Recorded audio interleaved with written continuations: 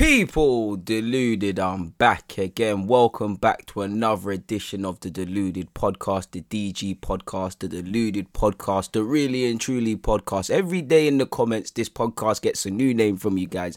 It's the Deluded Podcast, or better yet, Deluded Podcast. But nonetheless, I don't really care what you nickname it as, just as long as you guys return. Good morning to those of you in the UK. Good morning, good afternoon, good evening, and good night, depending on where you are in this world and actually what time you're actually listening to this, people. And before I can continue, thank you, people. First and foremost, thank you very much for helping me reach 30,000 subscribers. But on the topic of the podcast, obviously, YouTube is my bread and butter. That's where obviously I'm doing my thing and whatnot. But I like to do the podcast. It's my favourite content I do because we speak about football more from a general point. It's the sort of content I would love to do more on a full-time basis. So I like to do the podcast, and I get a lot of messages from you guys, man. Like the other day I get a message from a guy saying, these podcasts makes his 5 a.m. shifts go earlier and how he looks forward to it, and a couple other messages like that. So it's nice to know that this isn't done in vain. So I can never say thank you enough, people, no matter how many times I say it. Honestly, I'm not just providing lip service. I genuinely am very appreciative of the support you guys give me across everything I do. Thank you very much. Obviously, please make sure you're following me across Spotify and Apple so you don't miss any new episodes. We typically do this on a Tuesday and a Friday. Couple of days of this podcast to last, and then we go again on Friday, folks. Make sure you're following me across all the socials. Links are in the description. But anyways, people, it feels like it's been an eternity since I last done my last podcast. Such is the turnaround in football. Saying that, life, death, taxes, and Arsenal dropping points and conceding cheap goals is something we still saw. We saw Manchester City's streak of 21 games unbeaten finally come to an end, and Ole Gunnar Solskjaer's laughing. Gareth Bale's been finding his feet in all competitions of recent, and he continued it against Crystal Palace. And, Bale and Kane linking up, Son and Kane linking up, Moura in the 10. I don't want to play the North London derby next week. I'm not even going to cap. So Friday's edition, when we'll cover the weekend's football to come, is very scary, people. But in relation to the weekend that's just gone, let me run through the results with you guys. Starting with Saturday, as you lot saw, Brighton surrendered a lead and, Leicester came back from behind to defeat them 2-1. Lovely no-look pass there from Telemans for an assist, I believe, for Kelechi. But we'll get into it. As I was saying, people, let me stop rambling and just give you guys the results. Brighton 1, Leicester 2. Aston Villa and Wolves drew 0-0. Sheffield United lost 2-0 to Southampton. Arsenal and Burnley drew 1-1. Spurs 4, Crystal Palace 1. Manchester United 2, Manchester City 0. Liverpool 0, Fulham 1. West Bromwich Albion 0, Newcastle 0. West Ham 2, Leeds 0. The same scoreline is what Thomas Tuchel kept for his team as they defeated Everton in what I describe as the Carlo Ancelotti derby. Low-key, the Zuma derby sort of thing. Because I just remembered at this moment that Zuma actually played for Chelsea. Played for Everton, apologies. So yeah, people, it's been a weird Premier League week. It's been disappointing for Arsenal where it's concerned. Obviously, Liverpool was that. Their last 8 games at home have been terrible, but their last 6 in particular, I feel Fulham deserved a result like this because they've been playing well of recent and not got the change. Like I remember against Chelsea, I think they had a man sent off at Craven Cottage. I think they deserved to get 3 points, but it weren't enough. The same against Man United when they gave United a good game at Craven Cottage, and I think they deserved that sort of thing. They deserve it, and I'm sure we're all hoping Fulham. Listen. I only support Arsenal Football Club, and definitely this season I'm souring it. There's no reasons to be happy as an Arsenal fan, so my sympathy for other people is capped, but it's hard not to want Fulham to do well, There's just something I like about Scott Parker. He's got all the man them there at Fulham as well. He's got Lookman, Loftus-Cheek, couple other players there. For me, very identifiable players. Bobby Reid, one of the best players in the Premier League, Jamaican international, of course.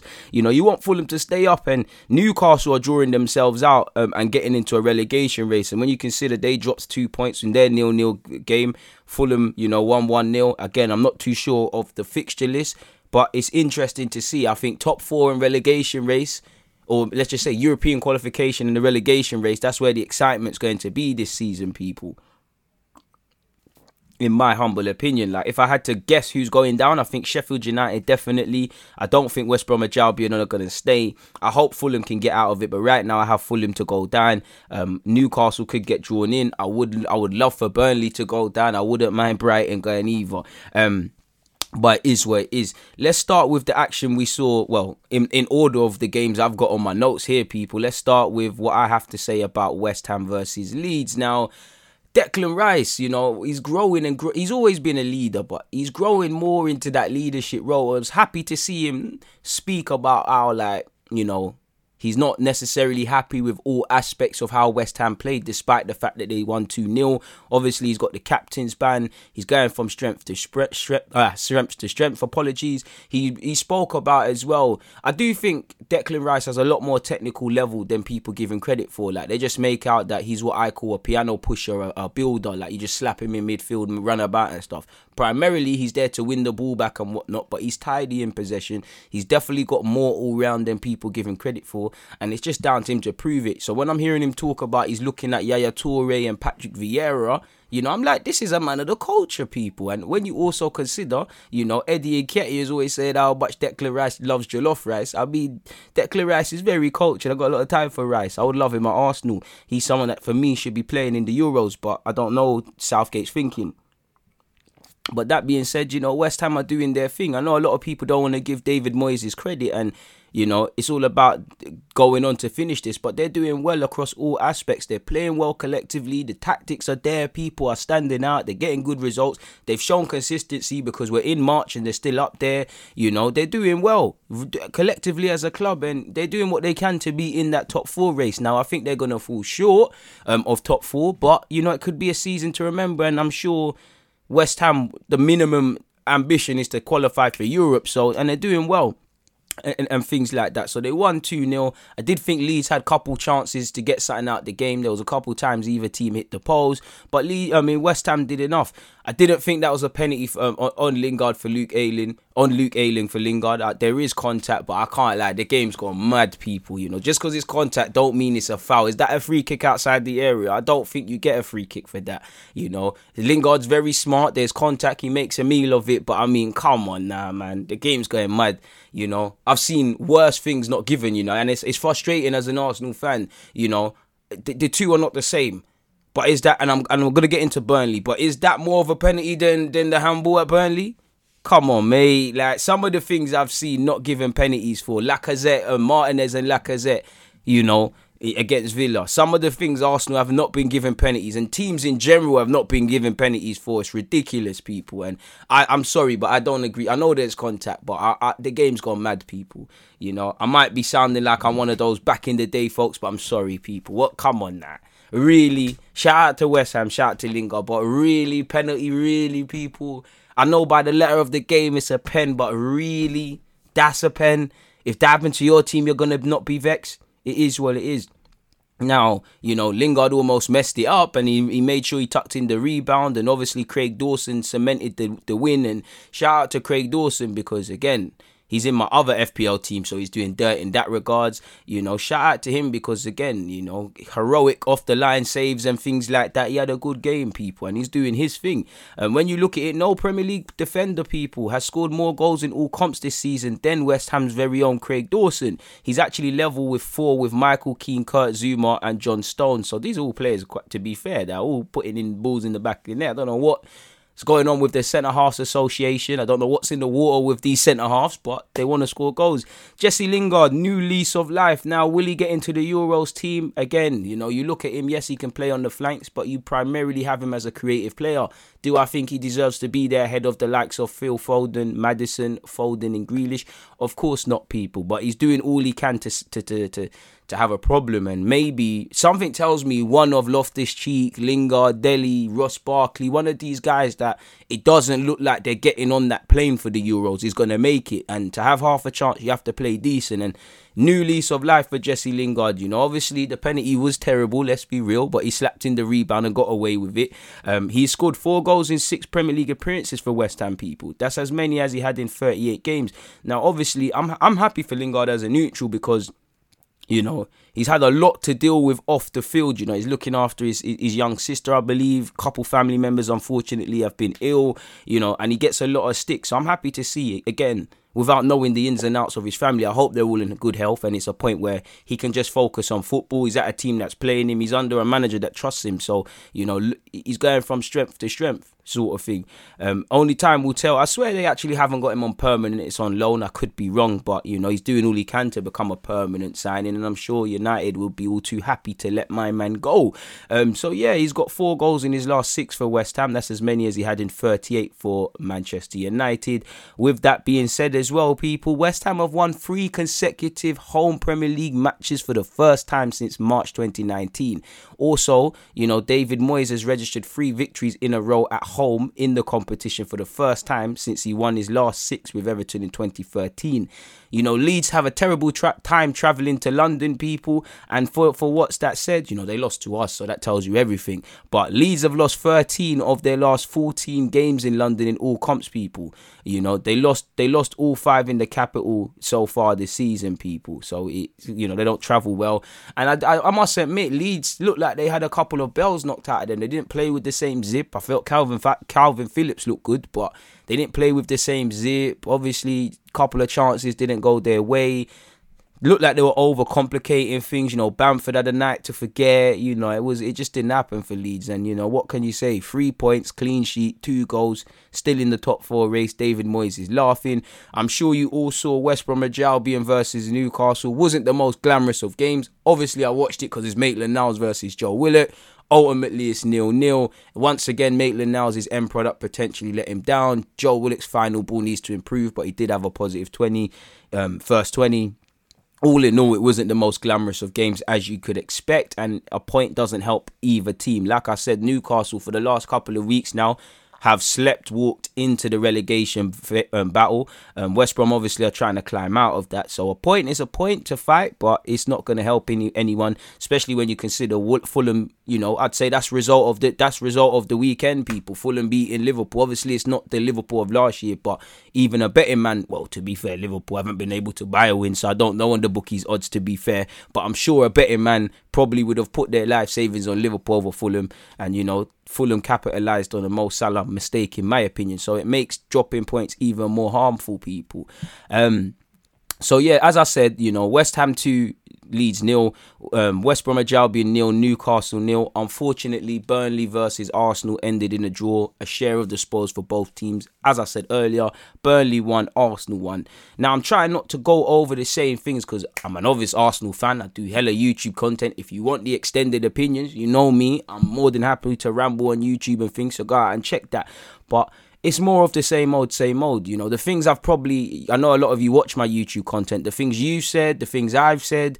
Is it any different to what we've been saying when we lose all the time? Like, this is no different from whenever we've dropped points, really. If we don't concede early goals, we concede cheap goals. We cannot manage a game for 90 minutes. It's another game where you can focus on letting ourselves down, being good for 20, being poor for 20. You know, we played well in patches. You know, towards the end of the game, we did put some moves together. We hit the post. We should have had a pen.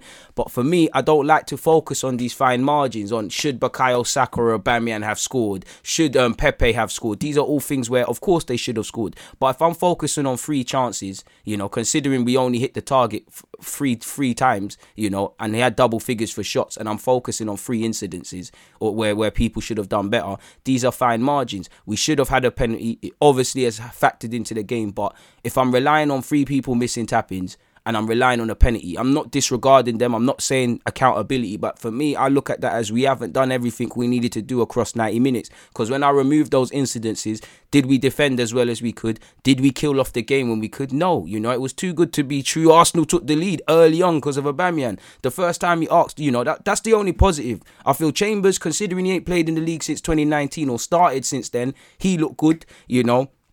And the goal we scored, because again we did break against the run of play. Obviously Partey's primarily built that. Odegaard's made a run. Williams has done quite well in that regards. Obviously Aubameyang's made it all, and it's poor keeping from Pope.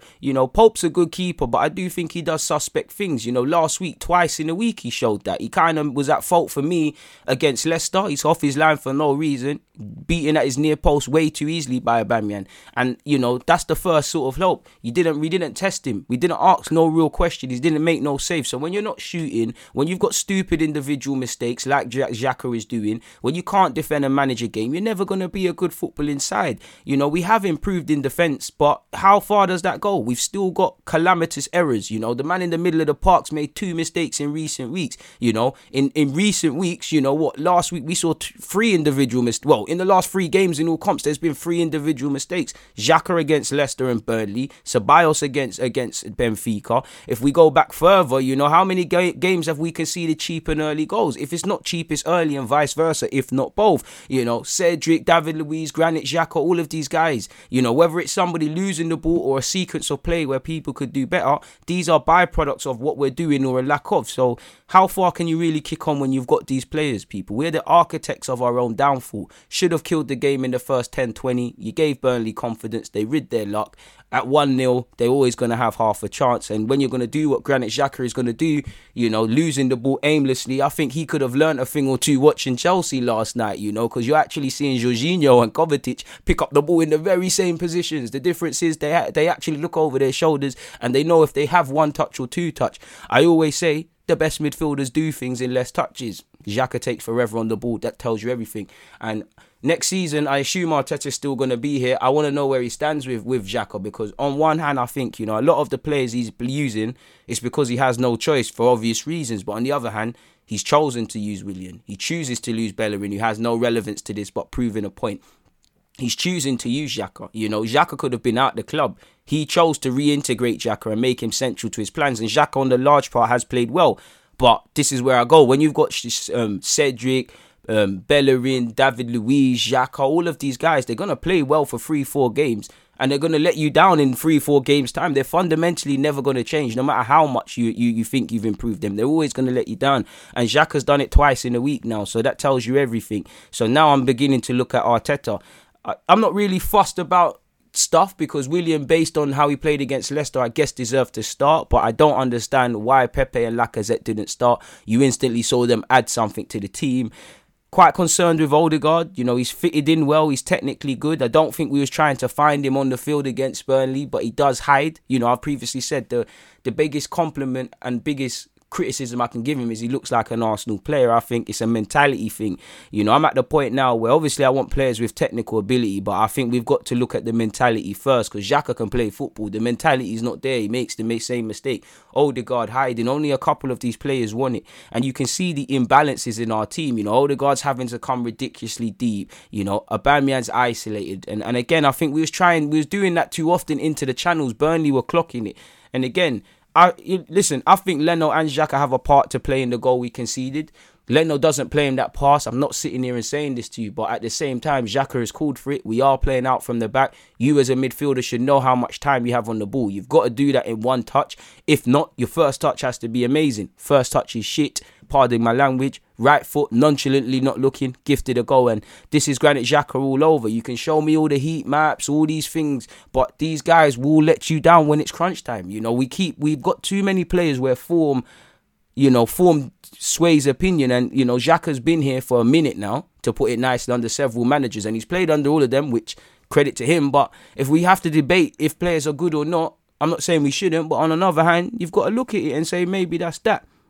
So, again, it's no coincidence. You don't shoot, you don't score. We didn't test Nick Pope. We're not testing keepers, in my opinion. And we deserve to drop 2 points because you didn't do anything. And like I said, it's like when before it went down the toilet against Wolves or whatever, as Arsenal fans, we always focus on a positive or a negative 20-minute stage or whatever in the game. The game's played for 90 minutes, people. This is what people fail to understand. And what I don't like is my manager coming out and focusing on the penalty incident. I'm not saying don't be vocal about it, because it's an atrocity. But why are we focusing on that and not the fact that we didn't kill off the game? these things are a byproduct. And I think the next season will be Arteta's season where if it's like this, where we sit 10th, 11 wins, 11 losses, he'll be clipped. But, you know, it's concerning because I would rather Arteta have new players than a new manager with these same players. But at the same time, Arteta hasn't shown me anything really to say once you get these new players, you know, the system that you're trying to do with these players will be reworked because they're not cut to task. So we'll have to see, people. We're the living, breathing definition of self-harm, self-destructing, self-combustion. We are our own worst enemies. This is why Arsenal are not in a top 4 race for obvious reasons, you know. We might not have the best depth or the best 11 out of everyone competing, but people around us are outperforming us. And either way, ifs and buts, if we didn't lose this game and that game, we'd be closer. The facts are we haven't, you know, because these players have an inability to manage games well. They cannot go into 12:30 kicking off the Premier League week knowing what happens. They cannot go into a game evening on Sunday on the weekend knowing what happens. These players haven't got the bottle. They do a lot of lip service, and a lot of them have been round the block. A lot of them have been on this same side. A lot of this, what is any different from this season from last season? Some of these lot have been part of this. Is it not horrible to be questioned as a footballer, as an athlete, and as a man when they look at your pride, to know that, you know, when you mention Arsenal, sadly you mention embarrassment, and 9 times out of 10, you know, Xhaka, Bellerin, Bellerin and David Luiz, you know, David Luiz was cool on the weekend, Bellerin played no part. I'm just painting a picture. Williams just signed. You lot are joke men. You lot are attributed with failure. Does that not keep you up at night? I have to say no, because you lot don't put it right. At some point, mistakes become choices. We're choosing to do these things. And Xhaka sums up how mediocre Arsenal are. Xhaka is a very good footballer. Technically, he's got an eye for a ball and things like that. He can do all of that. But he's not smart upstairs. He's not street smart. He needs too much time on the ball. And mentality is not there. You know, yes, he doesn't take nothing. He's tough and all of that. But the mentality to go into an away game and not mess up, especially considering you messed up last week, is a problem. And when Xhaka's a leader of your team, when Xhaka's playing all the time, this tells you where we're at with the manager. And for Arteta, it's a bit concerning. There isn't much he can do this season, but, you know, you've made Xhaka your guy and made him an element of importance. You sing from the rooftops when he plays well. You don't call things as they are. And I will say once again, we didn't get a result. Only certain players are talking to the media. When we win, certain players are talking to the media. Certain players are doing chatty fingers and that. Bunch of pretenders, people. Absolute bunch of pretenders. Sorry, people. I need a sip of this green tea. But as you lot can see here, people, since August 2017, well, you can't see here, but since August 2017 in the Premier League, Arsenal have conceded the most penalties, had the most errors leading to goal. We've conceded 23 penalties, 35 errors leading to goal. Most red cards with 14. 9 of those have been under Mikel Arteta. And obviously this season, people, 2020-21, we've got the joint most own goals, people.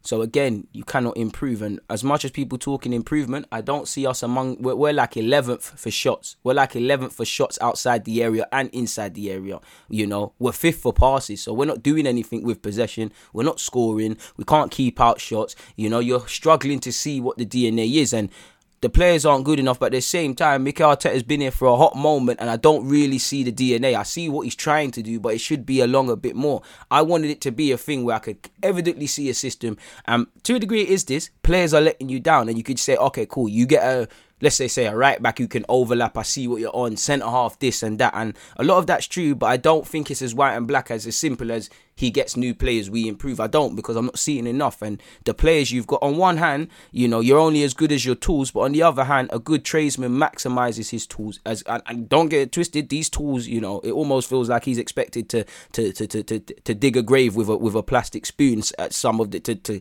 highlight the incompetency of some of these players. But yeah, you've got to get more out of them. And for me, I look at it, you know, your trust. Bellerin didn't play once again, but you're putting your trust in Bellerin. You've put your trust in Xhaka. You put your trust in Williams. So on one hand, yes, it isn't, you know, he has to use what he has, but you're choosing to do these things, you know, you stepped into this role. So at one hand, I have to attribute some blame to you, and I can't just sit here and say we're 10th with 11 wins and 11 losses just because of the players, you know.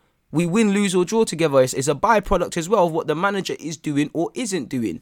You know, it is what it is in that regards. Burnley have drawn 5 consecutive home league games for the third time in their history, people. They did so in April 1936 and also in 1997, October of that year. As I said, since the start of 2016-17, Granit Xhaka has made more errors leading to goals than any other outfield player in the Premier League with 8. That tells you everything. And for me, that tells you some of those things haven't necessarily been Xhaka's fault. But this tells you what, he has no self-awareness. He cannot look into his own game. He keeps doing these things. You're choosing not to learn, or you've got a manager doubling down on your thing. Now, we know playing out from the back, these things are going to happen, but they're happening more often than not. Xhaka has done it 8 times. That tells you cannot be relied upon. That tells you he's got no self-awareness, because you would kind of rein it in, sort of thing. So it is what it is. When guys like that are your main players, it's going to tell you everything. Aubameyang scored an own goal at... did he score an own goal? Via the set piece last year? I think he did. He did, but he got on the score sheet against them in the away leg, people. He has scored more Premier League goals against Burnley than against any other side, people, with 8. Only against Hamburg, with 9, has he netted more league goals against a team in the top 5 divisions. Bukayo Saka, people, only Cesc Fabregas at 18 years of age and 23 days, 236, sorry people, I don't know what I was reading there, has reached 50 Premier League appearances for Arsenal at a younger age than Bukayo Saka, who is 19. And 182 days. Sorry, I meant to say 50 Premier League appearances. I think overall he's got 70 something. I think it's 77 or something like that. You'd back him to close in on 100 very quickly.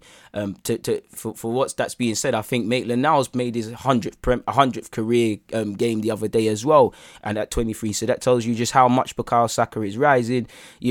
When you look at Smith Rowe and Willian, I think it highlights the lack of creativity in our team, but highlights the lack of coaching, because Willian's been very inconsistent. Smith Rowe's been in the first team like that 2 seconds. And for Willian, where Willian's involved, people, Willian has more Premier League assists than any other Arsenal player this season with 5. And a lot of that has been stat padded in recent weeks. So that tells you everything, people.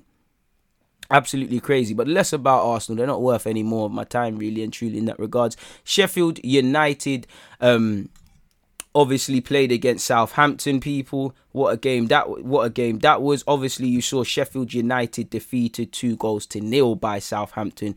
James Ward-Prowse obviously stepped up from the spot after former Arsenal man Nathan Tella was brought down by Chelsea loanee Amanfadu. Obviously Che Adams, who typically gets into goal scoring opportunities and doesn't score, then finally got on the score sheet and bagged against his former team, which he does quite frequently. He's actually scored 4 goals in his 4 Premier League appearances against Sheffield United, people. That's actually accounted for 44% of his total goals in the competition, people.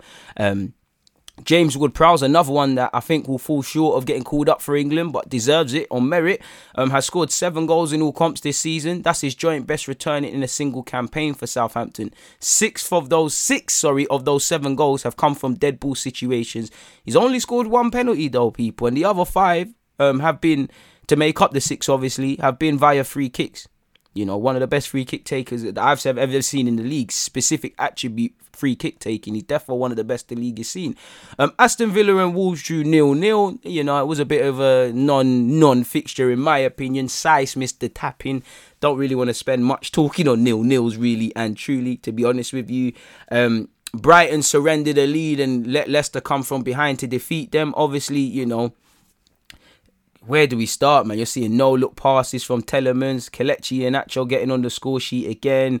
It is what it is. It is what it is. I think Iheanacho looked very good. He worked hard.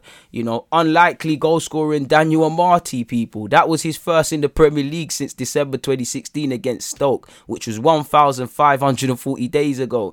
As for Lallana, his strike for Brighton against Leicester was his first strike in 32 Premier League appearances since netting against Manchester United for Liverpool.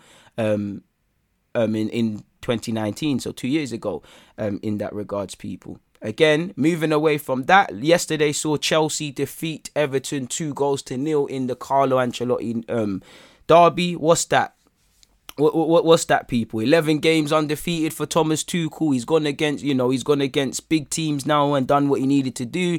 He's gone 4 points clear of Everton. He's taken 3 points off them. They've got a clean sheet. They keep their run and momentum going. It's going from good to better for Thomas Tuchel and his men. I think Kurt Zouma improved as the game went on. It initially looked a bit awkward in that back three on the left hand side and kept going backwards. I did a watch along, and I'm sure a lot of you were there. I was saying he needs to play it forward, and him playing it forward a couple of times eventually led to Callum Hudson-Odoi being involved in, which led to the first goal. On that, I'm happy to see Callum Hudson-Odoi playing well. He's been playing fullback. He obviously, for me, excelled on the left wing. I couldn't believe how many times Everton were just letting a right footer on the left hand side come inside onto his favourite foot. But Callum Hudson-Odoi was my man of the match. Everyone at Chelsea played well, but I think Callum was different gravy. I think Christensen was different gravy as well. I actually think Havertz in that false nine worked very hard, people. Obviously,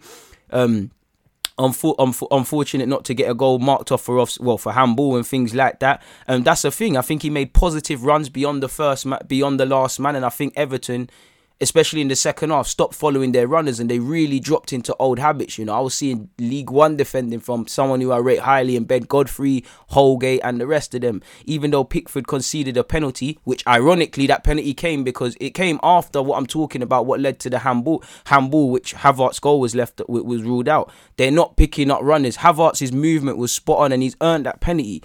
Pickford couldn't do anything. Command them are not following their runners. I'm a harsh critic of Pickford. I think, the penalty is what it is, but he bailed them out. It could have been 3-4 at times. Pickford bailed them out. There was one time in the second half, who had the shot? It might have been Werner.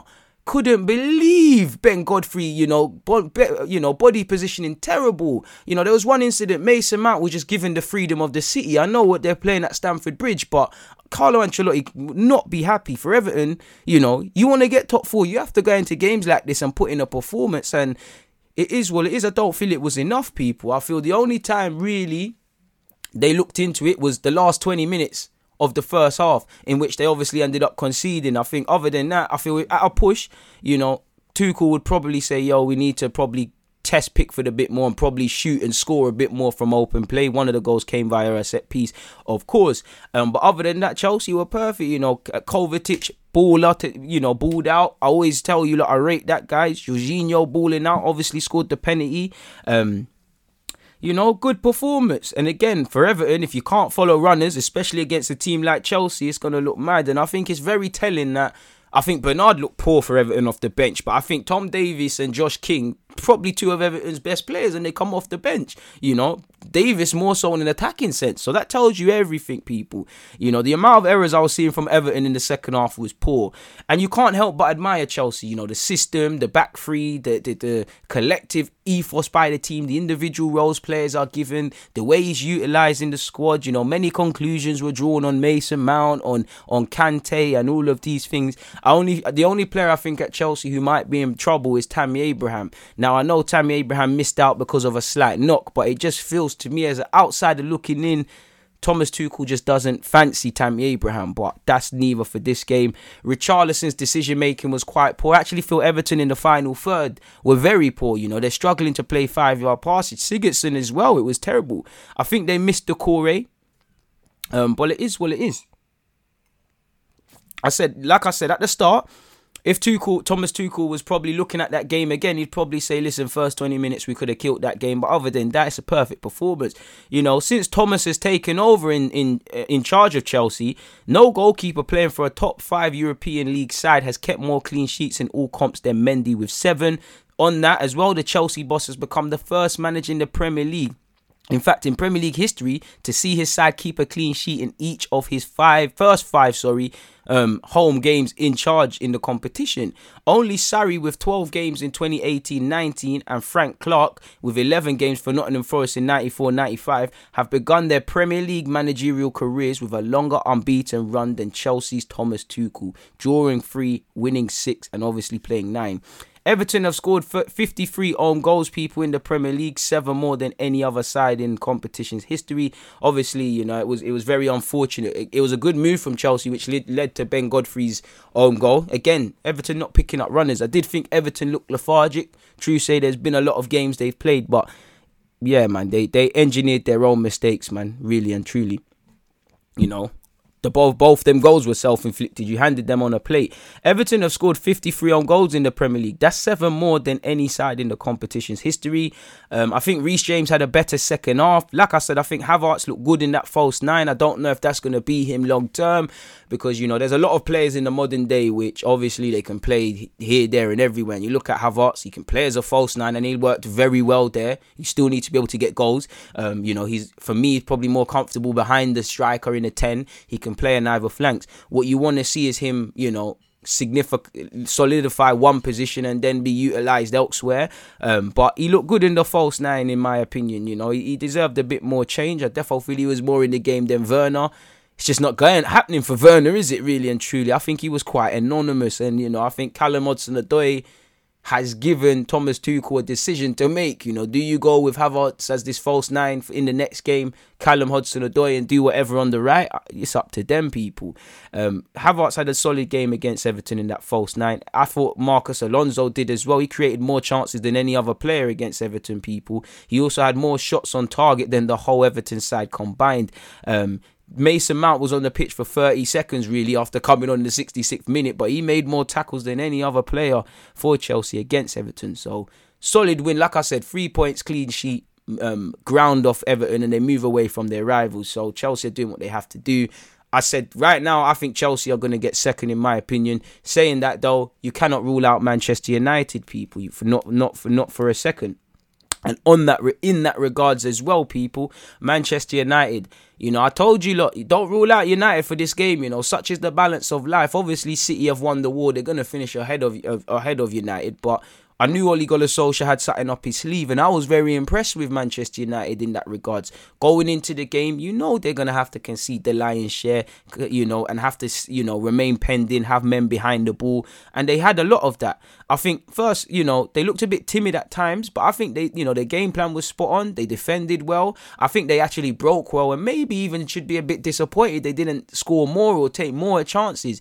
And I think it was really encouraging whether it was Martial or Shaw, you could hear, I assume, Ole Gunnar Solskjaer or whoever it was from United saying forward, and United were breaking in numbers. I think they did a real good game plan. They started fast either side of the half. You know, yeah, they got a bit of luck with the penalty. You know, it's not a Manchester United game if they don't get a penalty, but it is what it is. You know, Gab Jesus was being silly. They got a pen. Bruno stepped up. I think Luke Shaw deserved his goal because he's been working hard all season, and he's one of those players I'm sure United fans and football fans in general made their minds up on. And, you know, I think he's been working hard in silence and stuff, and he's been playing well. He deserved that goal, deserved to go off in the Euros. I think collectively the game plan from United was good. You know, I think City players were poor. You know, Gundogan was quite anonymous. You know, they're missing tap-ins as well. You know, Sterling versus Wan-Bissaka was a good battle. Wan-Bissaka won it.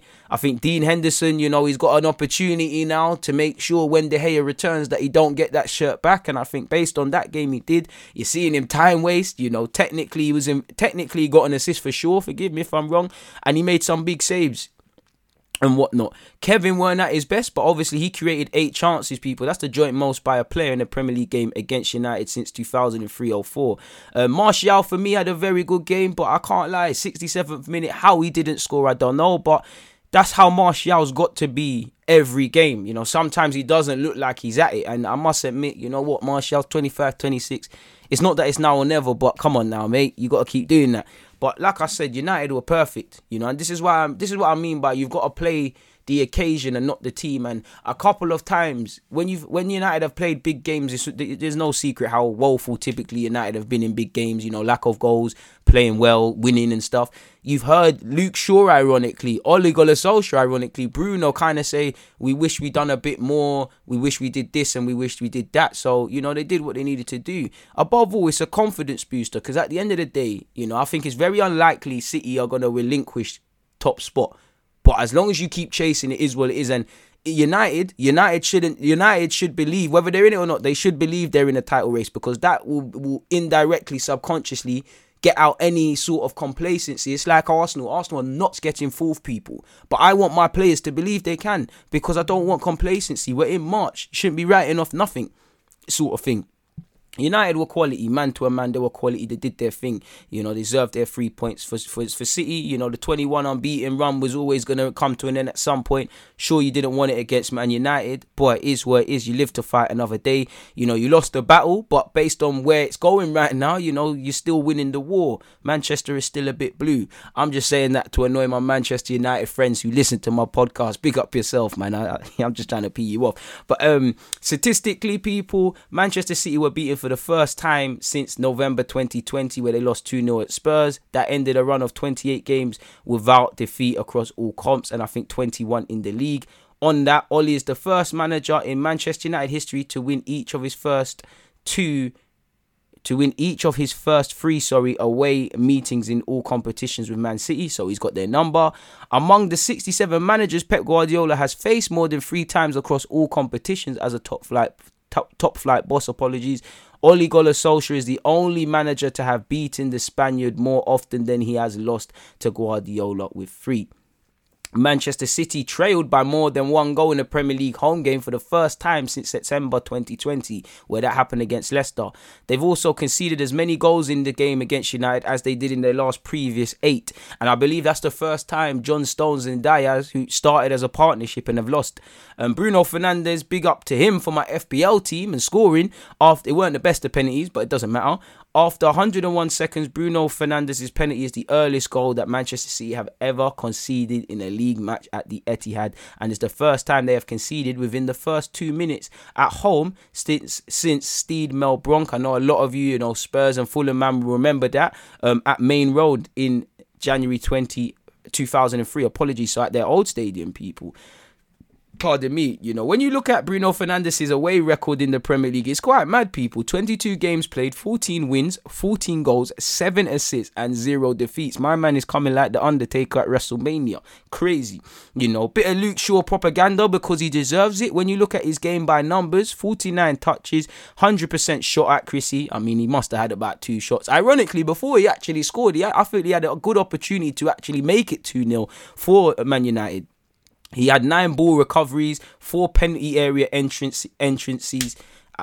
Some of these stats are just there for decoration, I feel. 3 touches in the up box, 3 crosses, 2 shots, 1 block, 1 tackle made, 1 clean sheet, 1 goal scored. He definitely made more than 1 tackle, so I don't know what defines these stats, but it's propaganda. Martial, by numbers, people, he should have scored, but he had 42 touches and 95% pass accuracy, won 6 of his duels, had only 4 touches in the opposition box though, took on 3 people, 3 shots, 2 shots on target, 2 fouls, 2 ball recoveries, and 1 chance created. Now, big up Edison for the save, but again, Martial's got to tuck certain chances away. I think he should have scored in that game. Dean Henderson made 6 saves against Man City. That's the joint most he's made in a Premier League game, Also, I forgot to mention Luke Shaw scored his first away goal in the Premier League, people. Aaron Wan-Bissaka made more interceptions than any other player on the pitch during the Manchester derby with 5, and no Manchester United player made more tackles with 3. I would love to know what they define as tackles, because definitely Wan-Bissaka definitely made more than 3 tackles. Him and Sterling had a good little contest. Sterling's gone 23 games, I believe, without backing against United, and the curse continues in that regards. Now, moving away from that, like I said, Chelsea been doing their thing, United been doing their thing. Sadly, Arsenal have not been doing their thing. Fulham, big result in the weekend, people. Big result. Fulham 1, Liverpool 0. Liverpool 0, Fulham 1. Another game at Anfield, another bit of misery. And Klopp, I back Klopp to turn it around. I back Klopp to reinvent it. How much reinventing can he do without reinvestment? Clearly, you need some centre midfielders that give you something different. I believe you need a striker. I think they need a bit more quality in depth because as outside of their strongest 11, they ain't really got options. Like I said, I'm sure Origi's a cult hero. He's not going to take them forward. And this has been coming. You can't escape cycles. Liverpool have not built upon it. Your Liverpool fans used to get at me and say, oh, we got this, we got that. We don't.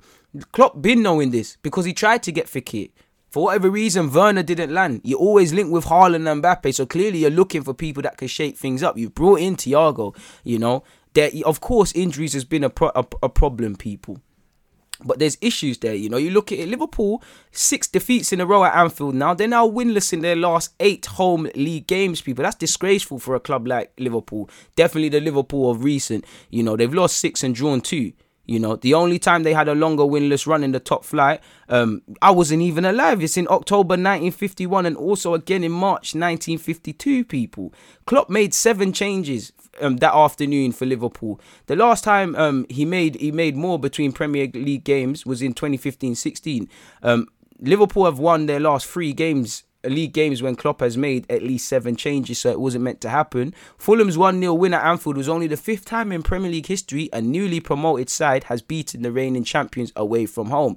Fulham was the first side to do so since Bournemouth actually beat Chelsea 1-0 back in 2015.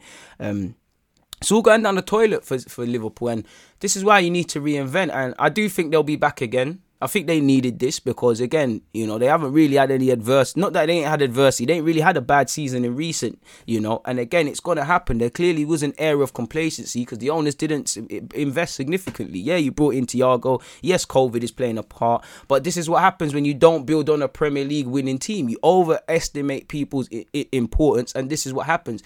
And also, the sheer amount of games Liverpool have been playing up and down for years, it was always meant to catch up. And, you know, It's a bit sad because everybody's really struggling. You know, Mane ain't really playing to the Mane level. Salah is still scoring, but he's still not doing his thing. Firmino, again, when Firmino's not scoring and not creating to the level he can, it's irrelevant. And when you look at them, they need to shake things up. I'm not saying sell, but a lot of Liverpool screams present to me. You know, Salah, Mane, Firmino, they're very present. They've got to change things up in a degree, or bring in someone that can be long term part of that front three, or give them a different option. I think there's just, the Liverpool squad just stinks of complacency, as well as the obvious injuries and all of these. I also think people have clocked what Liverpool want to do, because Liverpool do knock the ball around quite well. It's just they're doing what Arsenal do. I can only, you know, in a sense of they're passing it sideways, that nobody's really shooting. You know, it don't really look like they have an idea. And Klopp's got to arrest that. Again, I think they'll go again next year. But you must admit, you know, Liverpool, I think Liverpool can still get top 4, but there is a reality in which they don't, because if I'm looking at it right now, you know, I back Chelsea to get second. So I said, not that I want them to, but I think Chelsea will be there. City will be there. I personally think United is going to be there. So that's one spot. And I look at it, I see Everton, you know, they're doing their thing. West Ham are watching developments closely. Leicester the same. You know, Bale, Kane, Son, they're scoring goals. You know, Spurs are kind of hitting the right bit of form now. Again, you never know what that can do for them and things like that. So it could get peak for Liverpool, you know. It could get peak, and it would be a woeful defence of a league title like with City last season, people. You know, Liverpool have been doing a madness, really. When you exclude penalties and own goals, Liverpool have failed to score with each of their last 99 shots at Anfield in the Premier League, people. What does that tell you? There's no ideas. Nobody knows what they're doing. And they're easy to read. You know Trent's going to cross it. You know Robertson's going to cross it. You know, the goal that they obviously conceded, you know, with Lemina scoring, you know, it's too slack by Salah to get dispossessed there. But, you know, they never look like scoring. It's quite boring watching Liverpool now. I'm not going to sit here and cap to you lot, people. I can't believe what I'm seeing, really and truly. But who cares? I'm an Arsenal fan and we're doing quite poor this season. I got no sympathy for nobody. Finally, it kills me to say this. I was back in Palace, but you have to admire how Spurs played.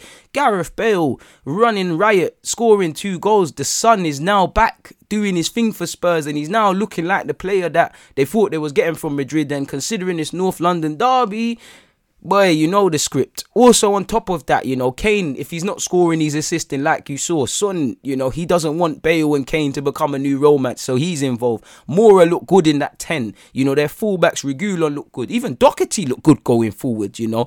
The only criticism of Spurs' 4-1 victory over Palace is they switched off towards the end of the first half and did concede an equaliser before obviously they ran riot. Some of the moves they put together were very good from left to right, you know, definitely one goal for Kane and 1 goal for Bale. I'd say the moves that led to them all the moves were good, but were something different class. Obviously, Kane scored that good goal. I'm not going to lie, unpopular opinion, I think the keeper's positioning is poor. I don't think you should be letting that in. It's a fantastic strike from Kane, but the keeper's, you know, contributed to that, because you could see it before Kane actually gets into that area. What can you say? Spurs scored 4 goals. People always say Jose's negative. I'm not saying you're right. I'm not saying you're wrong. But Spurs have all their front three got on the, all their front three had a front four, if you include Moore in that 10, had something to say with the goals. They played positive football. They've scored 100 goals. I think they hit 100 goal mark for the campaign, I believe. I could be wrong in that regards, people. I could be wrong, but they hit 100 goals for Sutton. So that tells you they're doing all right, really and truly. Son and Kane have made history as well, people, because they've now assisted one another for 14 Premier League goals this season. That has broken Alan Shearer and Chris Sutton's all-time record of 13, people, which was in 94-95, which again, that was there for 25 years, my whole life, really. So that's amazing. Kane is the first Spurs player to score 2+ and assist 2+ in a single game since Jurgen Klinsmann did so in 1998. Spurs fans, bit of trivia: who did he do that against, and how many goals and assists did he get against this said team? I'll give you one clue. The team begins with a W.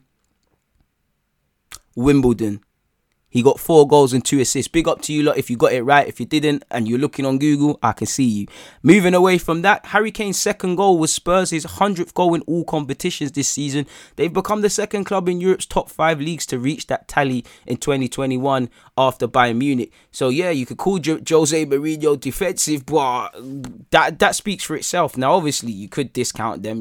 They've played a lot of crap sides in the Europa League, and they've really been given a fair draw in the FA Cup, but that's a handful of games they're scoring goals. Harry Kane's been directly involved in 39 goals in 36 games in all comps this season, 16 assists and 23 goals, the most of any player for any Premier League club, and the man's a demon in that regards. Bro, Harry Kane's fake in that regards. If he don't score, he assists, and he does things. He's a complete striker. I think a lot of people say, is he going to leave Spurs? Is he not? Maybe he will, maybe he won't. I can't see it happening.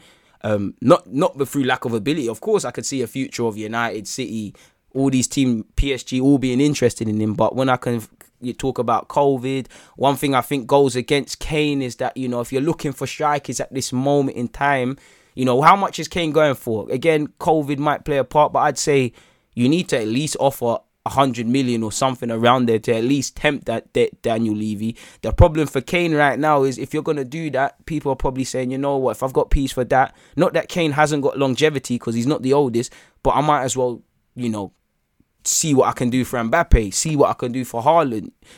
People might even, I'd rather get Kane than Aguero on the base of longevity, but Sergio Aguero is going to be a free transfer. Someone might even say it might even be better to get a free. So I don't know. But you have to imagine it is a crime if Kane doesn't win anything of significance. And they have got a Carling Cup final. I'm sure everybody wakes up and wants to win that as a child. Spurs fans have got to do it. We're going into the North London derby. We're probably going to hold Corn. You lot won, we lost. I got to have the sly little digs. But you big up Harry Kane, man. He's doing his thing, people. Big up Bale as well. He's doing what he needs to do.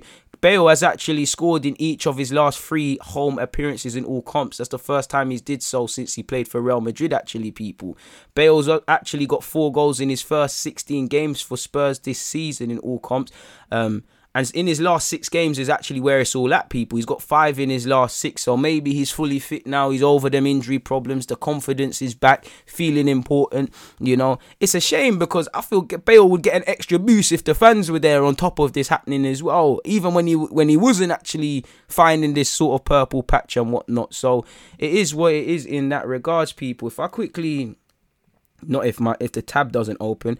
If I quickly run through the results again. So once again, people, Chelsea 2, Everton 0, West Ham 2, Leeds 0, West Bromwich Albion 0, Newcastle 0, Liverpool 0, Fulham 1, Manchester City 0, Manchester United 2, Tottenham Hotspur, Spurs 4, Crystal Palace 1, Burnley 1, Arsenal 1, Sheffield United 0, Southampton 2, Aston Villa 0, Wolves 0, Brighton 1, Leicester 2. Now, again, it's a jam-packed week for football, people, and make sure you're all following me across YouTube because I did the Chelsea versus Everton watch-along. Today, I'll be doing Borussia Dortmund versus Seville. Tomorrow, it will be PSG versus Barcelona. Thursday, obviously it's Arsenal in the Europa League against Olympiacos, so make sure you're paying attention to that one there, people. But moving away from that, and if we look at the fixtures to come, because there is a couple of games this week, again, we'll talk more about Newcastle versus Villa on Friday, because Friday will be the next edition of the Deluded podcast. Make sure you're aware of that.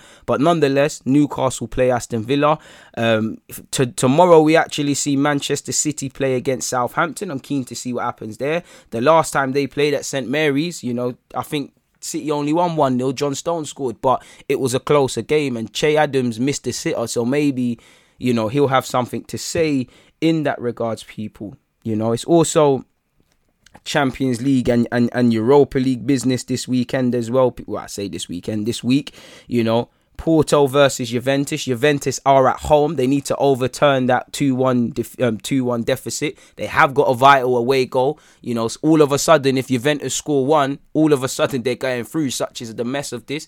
But again, Porto score, they complicate things. And reality is, whenever I've watched Juventus, they're making games 10 times harder than it needs to be. Personally, I think they need to sack Pirlo. But what do I know? When you look at it, people, FC Porto are winless in their previous 13 away games in the UEFA Champions League knockout stages, losing 9 and drawing 4. You'd have to go back to 2003-04 and the semi-final against Deportivo. Juventus have been eliminated from 5 of their last 6 knockout ties when losing the first leg. The last time there was an exception to this, people, was when they overturned it against Atletico, people. But on the positive side, at home, Juventus have only lost 2 of their last 12 home games in knockout stages of the competition, people. However, though, those 2 defeats have come within the previous 3 seasons, so make of that what you will. Juventus have won their 2 home UEFA Champions League matches against Porto, though, people, winning in 2001 and 2017. So that's going to be an interesting one. And that's also today. The one that I will be covering on my YouTube channel, it's 3-2 at the half-time interval, really, in the free against Borussia Dortmund versus Seville. Seville, if they score, they complicate things. But again, they're chasing away goals. Dortmund are at home. I hope it's the same as the first leg, where there's a lot of goals. Personally, I think it'd be a different game, because there's a lot of factors to now consider in this 90 minutes. It's now do or die. It's almost a final sort of thing. Borussia Dortmund only previous home match victory against Seville was in the 2010-11 UEFA Europa League group stage. They lost 1-0. Seville have lost 3 of their last 4 Champions League matches against German sides, people. Dortmund are unbeaten in their last 7 home games in the Champions League. Seville have won their previous 2 away games in the UEFA Champions League. Should Borussia Dortmund avoid defeat, they will qualify for the quarterfinal for the first time since 2016-17, when they did so under current boss at Chelsea, Thomas Tuchel. PSG versus Barcelona. Apparently Moise Kean's missing out. Sadly, he's contracted, or better yet, tested positive for COVID. There's a lot of will Neymar, won't Neymar, I don't know. Boy, all I want to see is Kylian Mbappe put the final coffin in. They smoked them at Nou Camp. Again, we've seen Barcelona come back, ironically, against PSG. I'm all for it, because it will make for a good watch along for me. But I think Pochettino and them man there have done their job. They're going through to the next round. But it is still only the halfway tie. They've got 4 away goals as well. Barca are going to have to do the most. It is what it is, and it's going to be an interesting one, people. It's going to be an interesting one. PSG have netted at least once in each of their last 22 Champions League games at home, people, where they've got 61 goals. So again, even if somehow Barcelona did come back, you'd probably back PSG to score. PSG have actually won 2 of their last 3 games against Barcelona in the UEFA Champions League.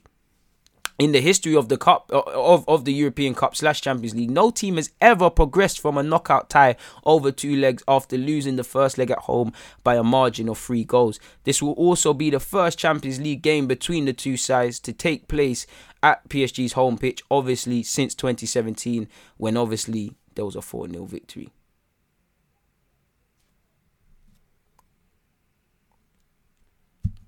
make of that what you will. So it's going to be interesting with the Champions League. Obviously, you've also got Liverpool versus Leipzig. Now, Liverpool have a 2-0 lead. You know, two players in Sabitzer and Upamecano who are linked with other clubs. You know, Upamecano's a Munich player. Sabitzer is linked with us and Spurs. They handed those goals to Liverpool. And again, the way Liverpool are playing domestically, Leipzig should back themselves to go to Anfield. Or I know it's not at Anfield, but you get the point.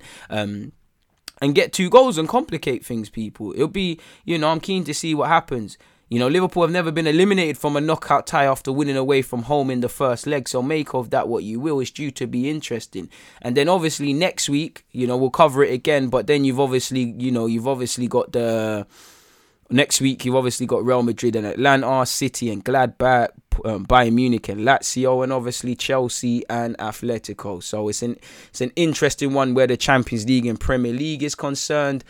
As I said, it's Europa League competition. You know, it's sad to see. Allegedly, Ibrahimovic won't be involved in the first leg of Manchester United against AC Milan, but that's from 5:55 kickoff, as you lot know, people. So you've got Juventus against Milan, you've got Dynamo Kiev against Unai Emery's Villarreal, Ajax against Young Boys, Slavia against might as well be official champions, Scottish champions in Rangers and Steven Gerrard. You've got Olympiacos at home, Arsenal away. We need to get away goals. Arteta, you said you learnt your mistakes. We've learnt our mistakes from Olympiacos. In the build-up to the Benfica game. Didn't see that. Now you've got a chance to show it to me. Granada playing Molde. Then obviously, you know, you've got Spurs against Dynamo Zagreb. I'm sure Luka Modric will be watching that game. You've got Roma against Shakhtar Donetsk, which for me is going to be an interesting one as well, people. So football all day, every day. If we move into other news, people, sadly, Tariq Lamptey, who's gaining a lot of plaudits by his manager, and apparently his manager said he was going to see a doctor to deal with his hamstring. He's been ruled out for the remainder of the season following surgery to repair his hamstring, people. So the 20-year-old who has signed a new deal to keep him at Brighton until 2025 won't be featuring, people. So it's mainly just to fix a tear in his tendon and focus for next year. And at 20 years of age, it's a bitter pill to swallow, but again, it's better to nip these things in the bud than let it keep playing on your career. Better it happen at 20 than at 27. There's always a silver lining. And I think it's harsh because obviously with the Euros, the more England players are playing, the more they have a chance. Like maybe James Justin, with it being March and international qualifiers, if fit, the Leicester right back might have got a look in, but sadly he's out for the rest of the season. West Ham captain Mark Noble has agreed a new 1-year deal with the club, and he's at that phase now where he's more just seen as a leader and a rotation option. He's not really a main starter. His contract was due to expire at the end of the season, but he's staying. He's only played 304 minutes across 14 league appearances this season. His last start was in the 3-0 defeat in December against Chelsea.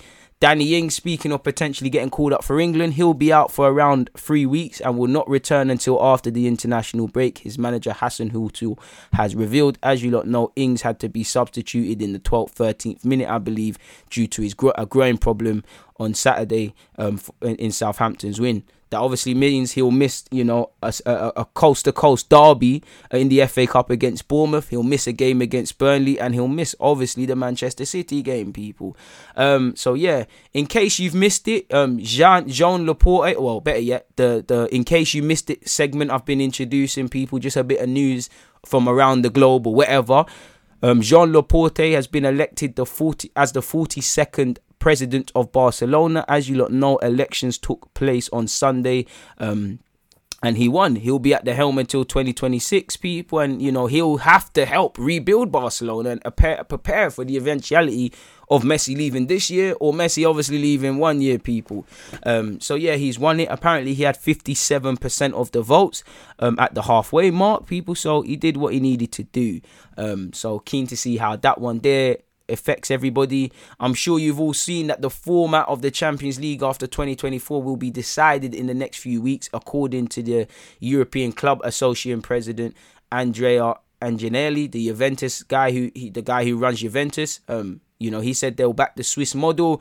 He's described it as it being beautiful. He actually said, I would dearly hope that everything will be done in the next few weeks. There are a couple of details that need to be addressed. One being the access to the competition, how the 4 extra spots will be allocated. He also went on to say, but I would say that within a couple of weeks, everything should be sorted. If you're wondering exactly what the Swiss model is, people, it is a new format for the Champions League after this current cycle when it ends obviously in 2024. Obviously right now, you know, it would mean the 32 group stage we currently see is replaced by a 36 Swiss model league in which each team will play 10 games, 5 at home, 5 away. So what do you see by this? This is terrible for the manager and clubs, because if this Super League, once again, this Super League starts, if I'm, you know, let's just say I'm City, we're somehow in this Super League, we're in the Champions League, we're in every other domestic cup competition, including fighting for the league. First and foremost, which takes more credibility? Because is it the Champions League? Because it is for me, historically, Champions League is the biggest club competition in the world, definitely in Europe. But then this new one, you know, does that take more precedent? How do you specify them? Again, the fixture calendar. If you are competing in both and challenging for the league, and let's just say you won the Champions League, people, so that means you've got to play World Club Cup Championship. You've still got to compete in the following year's edition. So this is the following season from winning the Champions. Let's say Bayern Munich this year, people, you know, and this was introduced. They'd have to play the World Club Cup, you know, they have to compete in the league. They still have to compete for domestics, you know. It's atrocious. And also, how are you going to factor in this? You know, the games are coming fast. You know, 3 games in 10 days, twice a week. How are you going to factor in this? This is going to harm squads. This is going to raise fatigue and stuff like that. And when you add this in, you know, however much games this adds to a footballer's lifespan in a season, and then you've obviously got the huge amount of internationals being played. Well, this isn't being introduced for the credibility of the league to make it more accessible. This is for money. You know, you lot see more games. I see more games, more marketing, more tickets, more of these things, more TV rights and things like that. And there's probably ways they'll manipulate the broadcast TV rights and things like that. I don't agree with this, but I'm sure people didn't agree with many things that I come to love. So we'll have to see, people. The fixtures will be based on seedings, and the teams will be ranked from 1 to 36. The top 8 will advance automatically to a 16 knockout tie, and the next 16 teams will go into a playoff round to decide the final 8 spots.